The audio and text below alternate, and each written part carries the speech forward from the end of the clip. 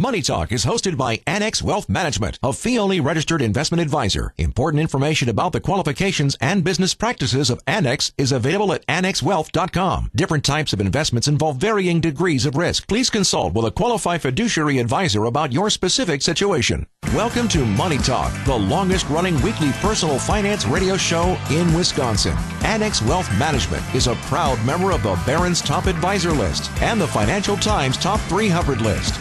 Know the difference. Now, here are your hosts, Dave Spano and Mark Oswald.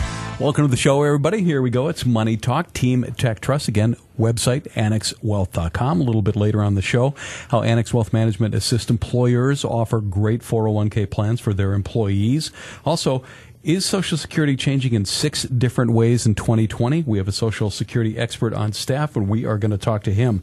My name is Danny Clayton. Good morning, Mark Oswald. Good morning, guys. Mr. Felsky. Good morning. How are you? I'm very well. You're going to show me your new iPhones later? I guess they got released yesterday, right? Yeah, they did. The 11s came out, and of course they opened them up in New York City and Manhattan, and a lot of hoopla around all that, and we'll see what happens with Apple stock, Derek, because, you know, this is a new device now. It'll be interesting to see how many people abandon their 7s and 8s and 10s and go out and get an 11 now. Well, and what I gather, it's the camera that's the real differentiator on this particular model. I'm going to wait till a 5G phone is available. I'm not interested in spending $1,000 without 5G capability. Well, I'm going to stick with my flip phone until we get a little further into this technology thing as well. You're dating yourself. Yeah, exactly. And I'm the Android guy. It is time for our week in review. Let's talk about it because there was a lot going on. There certainly was, Derek. We started the week with a spike in energy costs based on some events over the last weekend. We'll get to that a little later in the show, but probably the star of the week was the Fed meeting and what came out of that. Well, as widely expected, the Fed lowered the discount rate by 25 basis points. That was no surprise to the markets. What people were particularly focused on was how the chairman handled the press conference following that release. And we're not the only country that is lowering rates. When you look around the world, there's been the European Central Bank has lowered rates. The Bank of Japan has lowered their rates. The Bank of China has lowered their rates. There's kind of this race to the bottom when it comes to monetary policy around the world. It's really interesting to see. You know, the U.S. is kind of, at this point in time, they have to do something to keep up with the rest of the world. Well, right. Our Fed funds rate relative to other rates globally was too high. The Fed has clearly signaled through their pivot from December that they probably made 1, if not 2 rate hike mistakes, and they've done a fairly quick job of altering that. I think it's healthy because everything's relative. When you're talking about trade and you're talking about the strength of the U.S. dollar versus other currencies, the things that the Fed does really impacts that, from everything from, you know, the way the economy is perceived around the world to do we continue to have positive growth. I think the comments from Chairman Powell were very interesting after that. He really talked about there being 2 reasons for a rate cut at this point in time. One of them was business uncertainty. Yeah, that's clearly had an effect not just on growth in the United States, but also overseas. And I think the second factor that you were pointing to was that essentially their view of what the neutral rate is has changed. It's gone down some. It used to be about 2 to 3% above the rate of inflation. It looks like now it's more like at the rate of inflation or perhaps 1% higher. And that's partly because, you know, debt in the developed world has continued to mushroom. Corporate debt is very high. So as rates rise, the ability of the economy to withstand that pressure is mitigated. When you think about the history of the Fed and what its mandate has been, it has been full employment and price stability. And so you see an unemployment rate around 3.7%, price stability as measured by inflation, CPI, somewhere around 2%. But the thing you pointed out this week that I thought was interesting is this idea of how it fits into the global economy, how the world economy has kind of become a priority for the Fed. That's something new. Right. I mean, the economy is more global than it's ever been before. You know, countries trade more than they ever did before. Information flows, dollars flow quicker and faster than ever before. And as a result, the Fed does have to consider what's going on in the economies, our major trading partners like the Chinese or the Germans or the Japanese.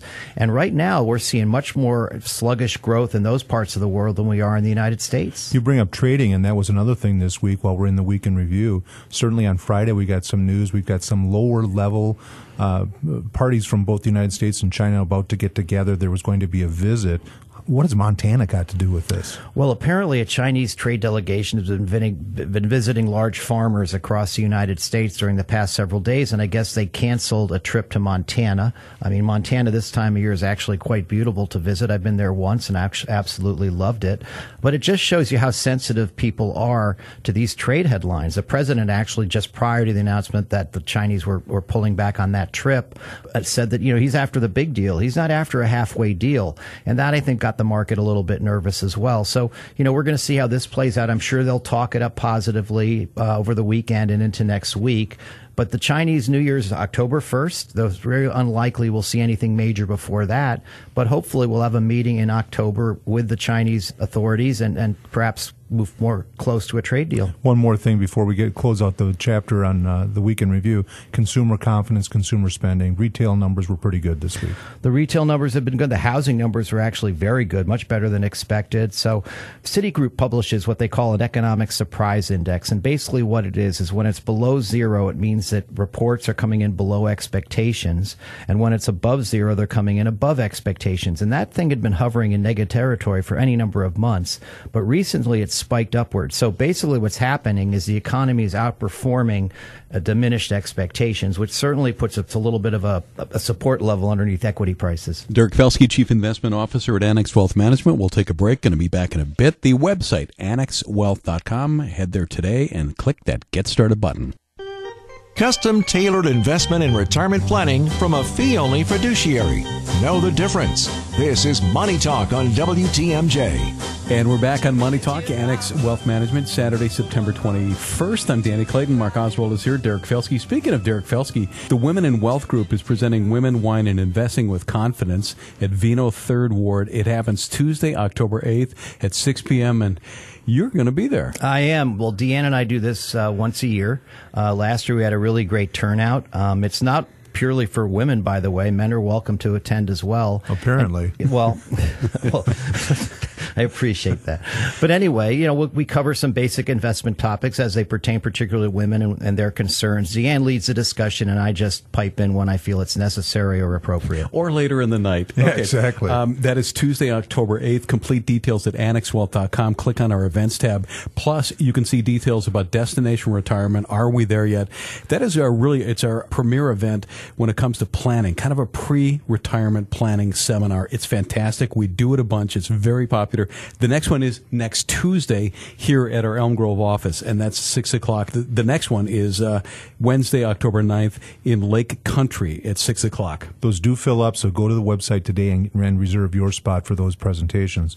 Derek, we touched on it in the first segment a little bit. Obviously, some geopolitical things going on in the Middle East as it relates to energy and the supply of oil coming out of that region potentially, and certainly sanctions now on Iran and potential of dragging Israel into this conflict as well. So there's a lot going on there. What I was really surprised by is we didn't see a real spike in gas prices at the pump. Yeah, usually they follow oil prices fairly quickly. But frankly, the upward trajectory in crude oil prices was mitigated almost immediately. We're up over 20% on Sunday night, up about 13% on Monday, and much of those gains have essentially evaporated. But it does underscore the fact that, with the U.S. now producing almost 12 million barrels a day of oil, which is more than Russia and Saudi Arabia, the U.S. is less vulnerable to a spike in oil prices in the overseas markets. The other thing I'd point out, too, though, is energy stocks have been horrendous performers. Oil prices have been weak, but the stocks have been even weaker. And many of them are incredibly cheap and do pay decent dividends. So I think what it does is just suggest that there is geopolitical risk with the price of oil. It's something that I think short sellers are going to be aware of after getting burned this time.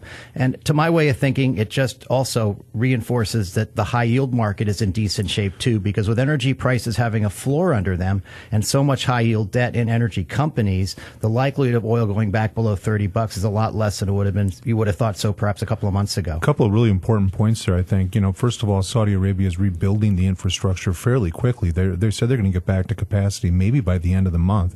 That's a pretty quick turnaround when you look at the damage that was done.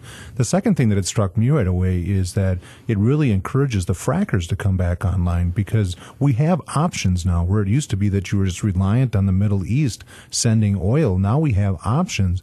To your point, a lot of those fractors are financed by regional banks that issue debt to help that exploration of that, and that continues to support the high yield bond market.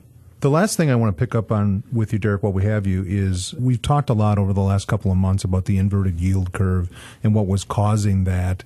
And you know, when you start to look at that, people start to hear the R word, recession, because, you know, sometimes when you have an inverted yield curve under normal circumstances, that can be the result.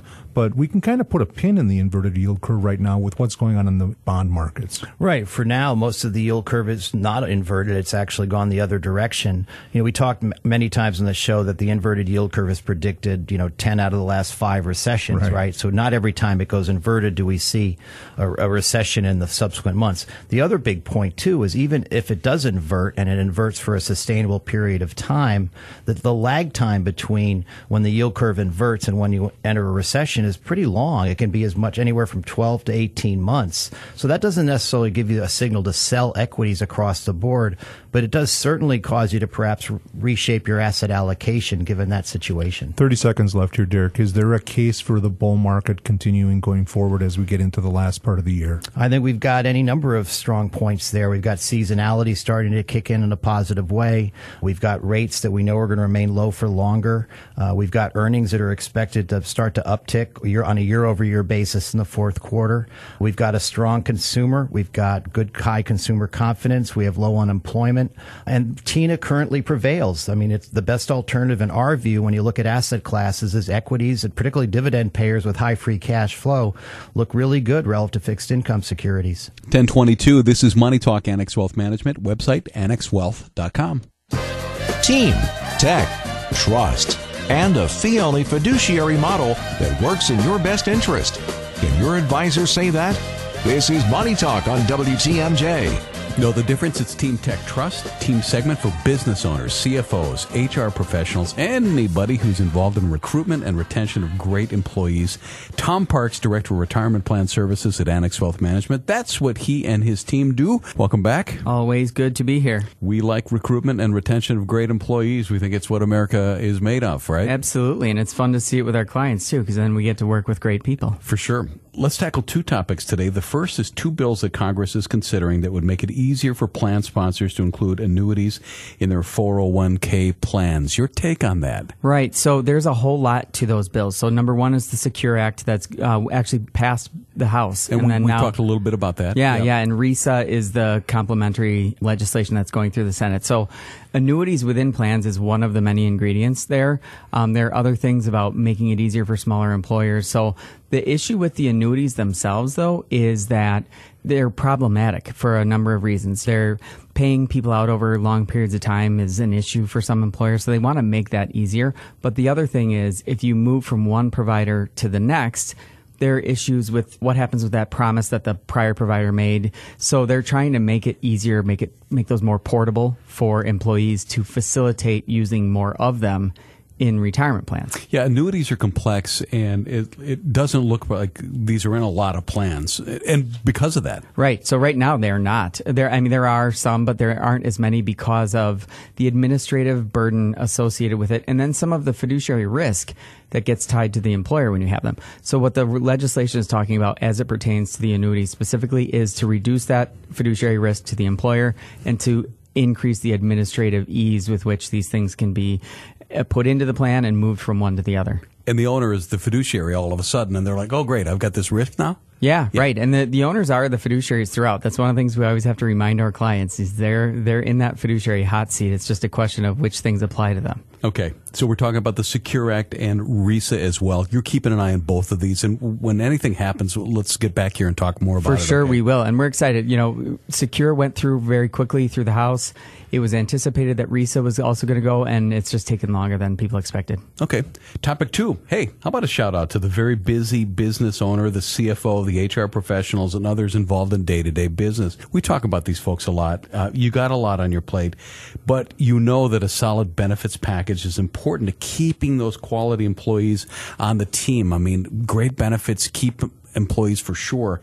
Tom, did you see there was a recent piece in Forbes about the advantages and disadvantages of hiring a retirement plan advisor? Yeah, so they were talking specifically about fiduciary advisors and the different types of fiduciary advisors that you can hire. And I think the really cool thing about that piece is the advantages a lot of people cover, especially in our industry. What people don't cover is the disadvantages. And that's something that I personally spend a lot of time focusing on with our clients, is making them understand the value of what we do for them, but also helping them understand what is still on their plate from a fiduciary perspective. Because we can take some of that load off, but we can't take it all off. Sure. I thought it was a good article. I mean, really, it makes the point that there's just business people.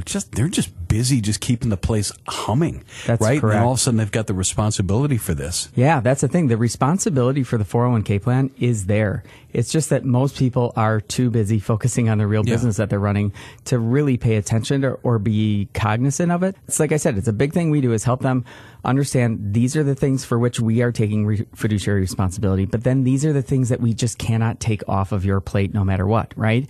And then try to help keep that in front of them. We understand how those things work. We can help them fulfill those fiduciary responsibilities, but educating clients on what's ours, what's yours, and not pretending that we're doing more fiduciary work than we actually are. Education's a big part of it. I think one of the other things we do is we watch for stuff that company management might miss. I mean, that's legislation or changes in plans, things like that, because again, they're busy doing business. That's right. And when legislation and regulations change, usually, believe it or not, in the 401k space, usually it is for the better. And so whether it's something that you have to do because of a regulation change or something that you are now able to do that you weren't before, those are all things that we walk through with people for sure. If it's something they have to do, we work with the provider to make sure that it's getting done.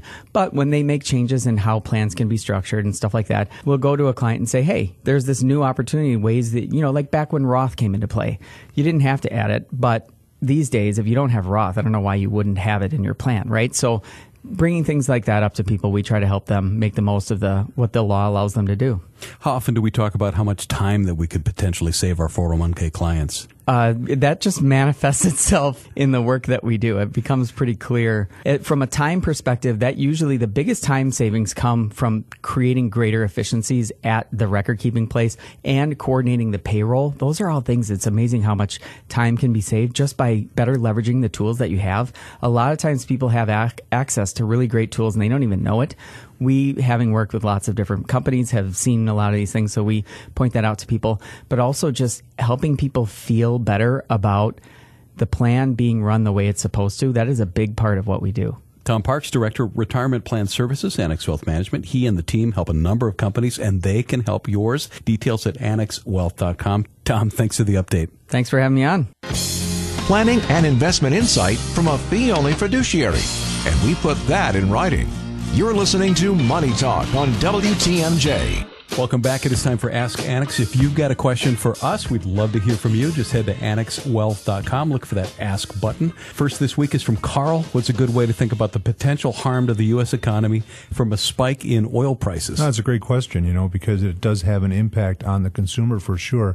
In the United States, we consume about 7.3 billion barrels of oil every year. And if you think about it just in straight line, Derek, if you think about a barrel of oil going up $1, it takes $7.3 billion out of the economy. So that's one measurement of it, but there's probably a more accurate measurement. Yeah, that's the gross number. I mean, the net cost is a little bit harder to guess at, but remember the U.S. is actually producing 12 million barrels a day, so that's a significant amount. So U.S. companies obviously would share in the additional proceeds from higher prices. And the sector also employs almost 700,000 workers. They're certainly less likely to lose their jobs and may get nice pay increases if oil prices were to move higher. And that goes to consumer spending. They got more money in their pocket, and that supports GDP. It's Ask Annex. Next up from Michael. There's been some volatility in U.S. consumer confidence. Should we worry? I don't think we need to worry quite yet. I mean, consumer confidence is basically driven by the job market, and the job market remains very strong. That's why one of the things that we look at in our investment committee are weekly jobless claims. Are people getting fired? And right now, jobless claims have been very low, and that has a huge impact on consumer confidence, Mark. And as we always say, 70% of U.S. GDP is driven by the consumer. So I view that consumer confidence levels to still be supportive of higher equity prices. The other thing we look at is the JOLTS numbers, which is job openings and labor turnover. And you look at people who are leaving jobs presumably for better jobs. And that's out there, and that's a function of wage inflation as well. So that's another number to look at. Are you guys concerned at all that U.S. CEO confidence is off a little bit? Certainly you got to be a little bit concerned when the guys who are running the ship or the gals that are running the ship are a little bit more concerned about what's happening. But there's a lot going on in the world. And if you're not a little concerned about what's going on, you could have your head in the sand, too. There you go. Okay, next up on Ask Annex is from Paul. Why did bond yields surge so quickly? Oh, as we mentioned on the show a few weeks ago, they had gotten extremely overbought, extremely extended, despite the fact the U.S. economy was doing quite well. So some kind of pullback. I mean, the TLT, the Treasury ETF, was up over 25% at one point on a year-to-date basis. It's basically pulled back a third of that advance. So essentially, I just view it as a correction in what has been a trend towards lower rates in the long end of the yield curve. Next up from Kenneth on Ask Annex. Has it happened often that GDP growth and bond yields disconnect? And if so, what do you make of it? This is actually the best question we've gotten from a listener, I think, since we've been doing this segment. And when you look at GDP, you say, my gosh, U.S. economy is growing 2-3%. That's pretty good. But why is a 10-year yield at 1.43%? Well, essentially, it's because there's been a race to zero across the globe. There's $16 trillion in sovereign debt that has a negative yield. So U.S. yields look better. A company like Apple, right, is doing a debt offering because rates are this low. They have $200 billion in cash. So why not issue debt at 2.5% and then go out and buy back stock, which basically gives them a triple in terms of overall return given the money the company earns. And then, of course, the willingness to do buybacks, Mark. It's Ask Annex from Antonio. Any recent earnings developments that we should be mindful of? Well, I think when you look at earnings, we look at it at the index level. We look at the S&P 500 or other indexes like the Russell 2000 and say, what do we expect the earnings to be going forward? We look at earnings growth in a year-over-year basis. Take back to 2017, Derek. We had the earnings recession where earnings were going down on a quarter-by-quarter basis or a year-over-year basis. And then we just had the blowout year in 2018 when earnings growth was in the 20% range and even higher for some companies. Those numbers are hard to match in 2019. We could see earnings growth be positive in the end of 2019 here and as we get into 2020 for sure. Yeah, the U.S. comparisons will get easier as we end the year and into next year, even easier still. The other thing I'd point out is emerging markets, which are very cheap relative to U.S. stocks, have actually seen a noticeable pickup in estimates recently. And that's an area of the market that is way underexploited by domestic-focused U.S. investors. It's Ask Annex. If you have a question for us, we'd love to hear from you. You can go to annexwealth.com, click that Ask button. Let's see, got about a minute for Cal's question. What percentage of companies are non-earners, and what industry groups are they concentrated in? Derek, this one blew me away when you pointed this out to me a couple years ago, actually. When you look at some of the indexes like the small cap index, and you look at the companies, or the percentage of companies in that index that make no money at all. Just kind of fascinating. Yeah, it's roughly 34% of the companies in the Russell 2000 do not make money.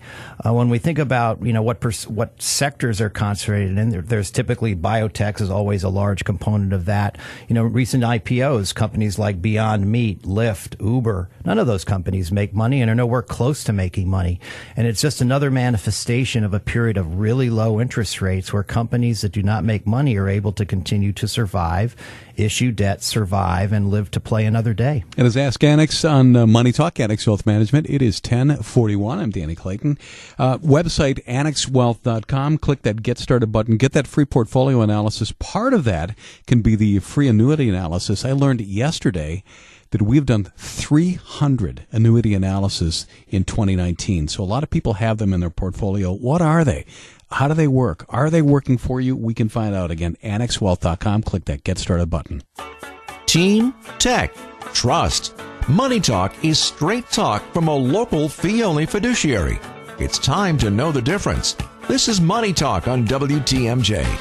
Know the difference? It's Team Tech Trust, a team segment about Social Security, and who better to talk about it than our guy, Ron Johnson, CFP and Senior Financial Planner at Annex Wealth Management. Welcome back. Thanks, Danny. You're a Social Security guy. That's what you are. That's one of the things I do, you bet. Forbes had a piece that caught our eye. It was called 6 Ways Social Security Will Be Changing in 2020. Kind of an attention-grabbing headline, and we're gonna get into that at the end of this. But I want to run these by you and see what your take is on that. Is that cool? It sure does seem to imply that lots of changes are coming, Danny. All right, here we go. Number one, dipping into the Social Security Trust Fund. Now, number one, is that really going to happen? Yep, it already is. And really what that means is that the Social Security, they fund your benefit one of two ways. They fund it through current tax receipts, and if that's not enough to cover current benefits going out, then they go into the trust fund and cover the difference. This is one of the first years in a while that they've had to do that. Number two, the full retirement age has increased. Now, we knew this was coming, right? It's been increasing. It's been phased in for years, Danny. So this is not really news. It has been increasing from the original full retirement age of 65 to 67 for most of us now, but this has been in play for a long time. It's a long time for people to wait. We were just walking the dogs last night, and I ran into a buddy of mine I used to work with, and we were talking about retirement ages, and with my limited knowledge, I just said, you get more when you wait longer, and he said, I don't think I want to.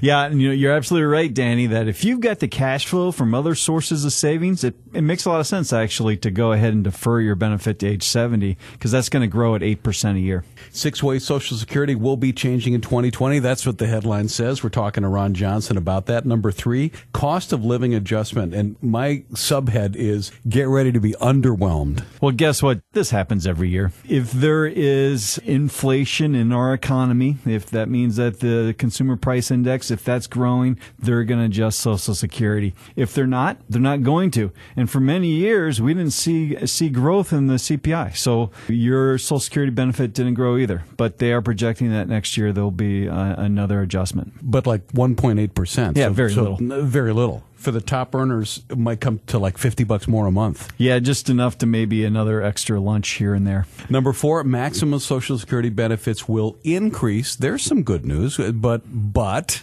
every year, the maximum amount of Social Security that can be received each year increases based on the wage base, and that goes up every year as well. So again, that's not really newsworthy other than it kind of grabs people's attention. No individual at full retirement age can take more than $2,861 per month. That's the most. That's the most if you claim at full retirement age. It can grow beyond that if you claim it later.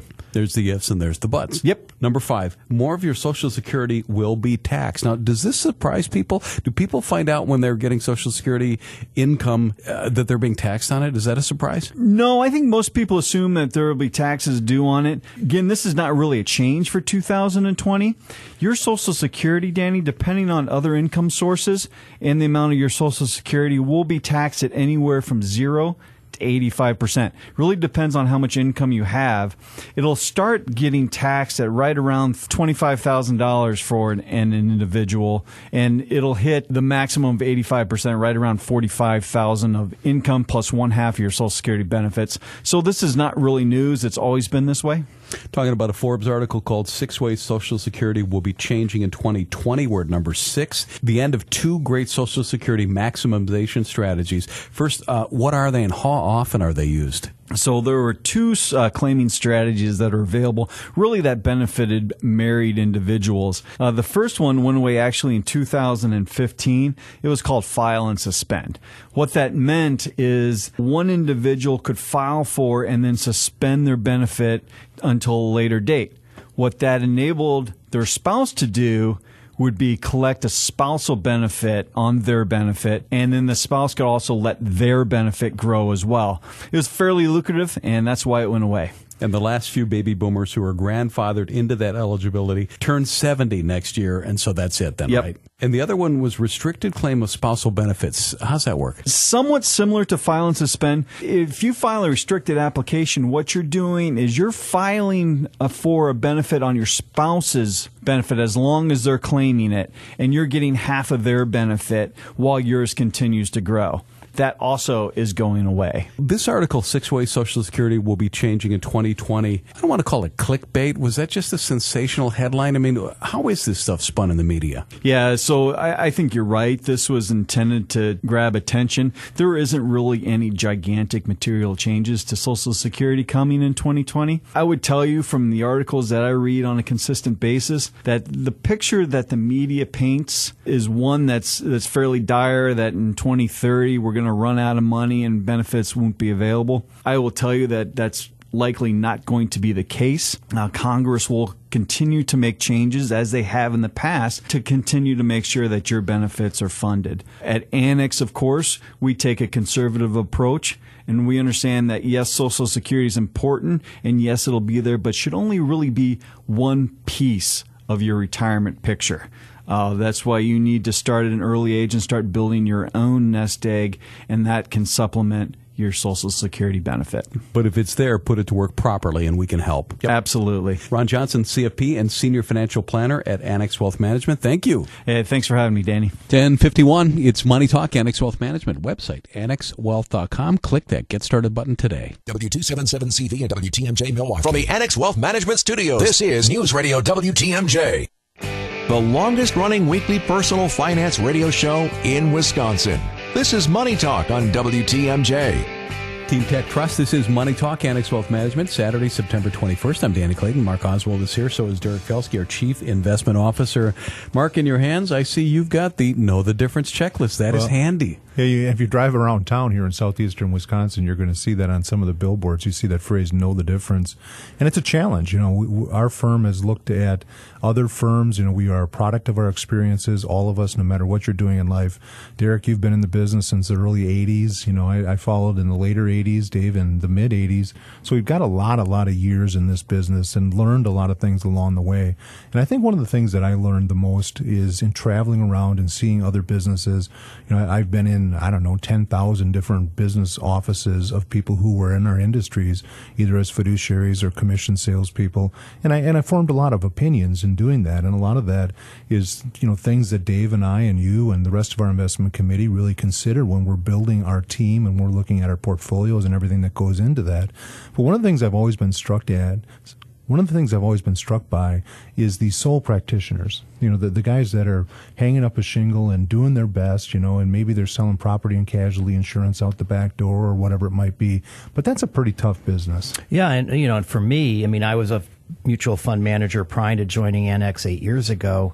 And I find, you know, what I do just on the investment side, and I have the help of all the other members of the investment committee as well. I feel like I've got a pretty full plate just focused on trying to, you know, invest our clients' money in a wise and prudent fashion.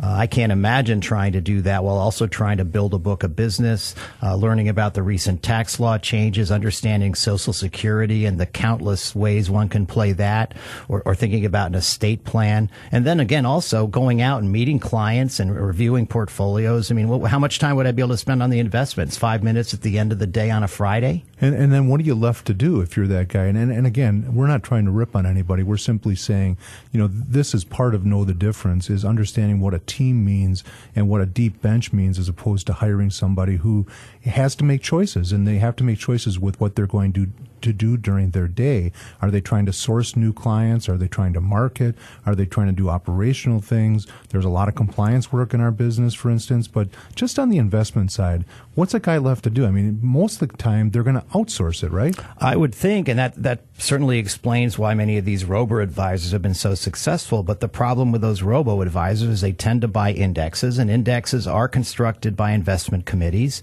Many times they're market cap weighted, which essentially are momentum indexes, right? Because the more successful you are, the bigger your company gets, and the more impact you have on that index. And that's wonderful when Microsoft, for example, continues to make new highs and is now the most valued company in the U.S. stock market. But if Microsoft enters a dull period, or they find some kind of competitor that's eating their lunch on the cloud or somewhere else, then that becomes a detriment to your overall performance. So I believe stock selection and ETF selection and proper active management selection is crucial, and that takes a lot of time.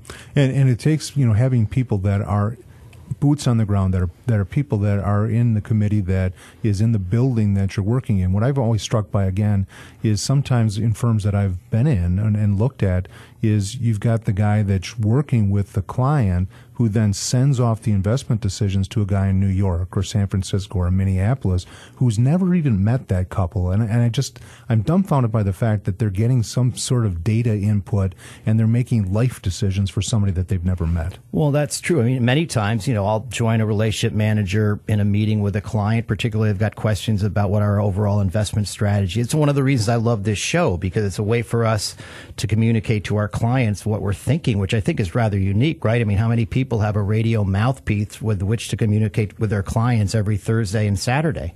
Well, for sure. And just bringing it back to our investment committee, it's the collective knowledge and it's the think tank. And sometimes those conversations can get a little, dynamic and heated. And that's good because we're bouncing ideas off each other to the benefit of our client. You mentioned estate planning and tax planning as well. You think about the guys that are out there, the sole practitioners again. And again, please, I'm not trying to rip on anybody, but the fact is it's hard to know all that stuff. Absolutely. I don't know a lot of that stuff. I mean, I sit in those meetings. I mean, I found out about things that apply to my mom's trust situation, for example. I didn't know any of that prior to sitting in that meeting. And frankly, the financial plan that I have has been developed here. And Danny, you had some experience as well. I mean, you've been part of the show now for a number of years. Yeah, I think it was 2.5 years ago that my dad became a client as he moved back to Milwaukee and his health began to decline. He wanted things set up properly. He wanted them structured for his kids, his grandkids. So in his final year, he was happy knowing that things were in order and that things would be carried out to his wishes for those that he loved and in a way that he really wanted.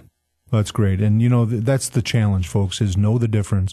There's a lot of different ways you can engage somebody in our business and try to get help with your portfolio, get to your financial goals. But understand the difference. Go to our website at annexwealth.com, download the Know the Difference checklist, go through it with your financial advisor, or if you're considering doing it yourself, think about these things before you make any moves in your portfolio. Advice and opinions expressed during Money Talk are solely that of the hosts or guests of Annex Wealth Management and not WTMJ Radio or Good Karma Brands Milwaukee, LLC.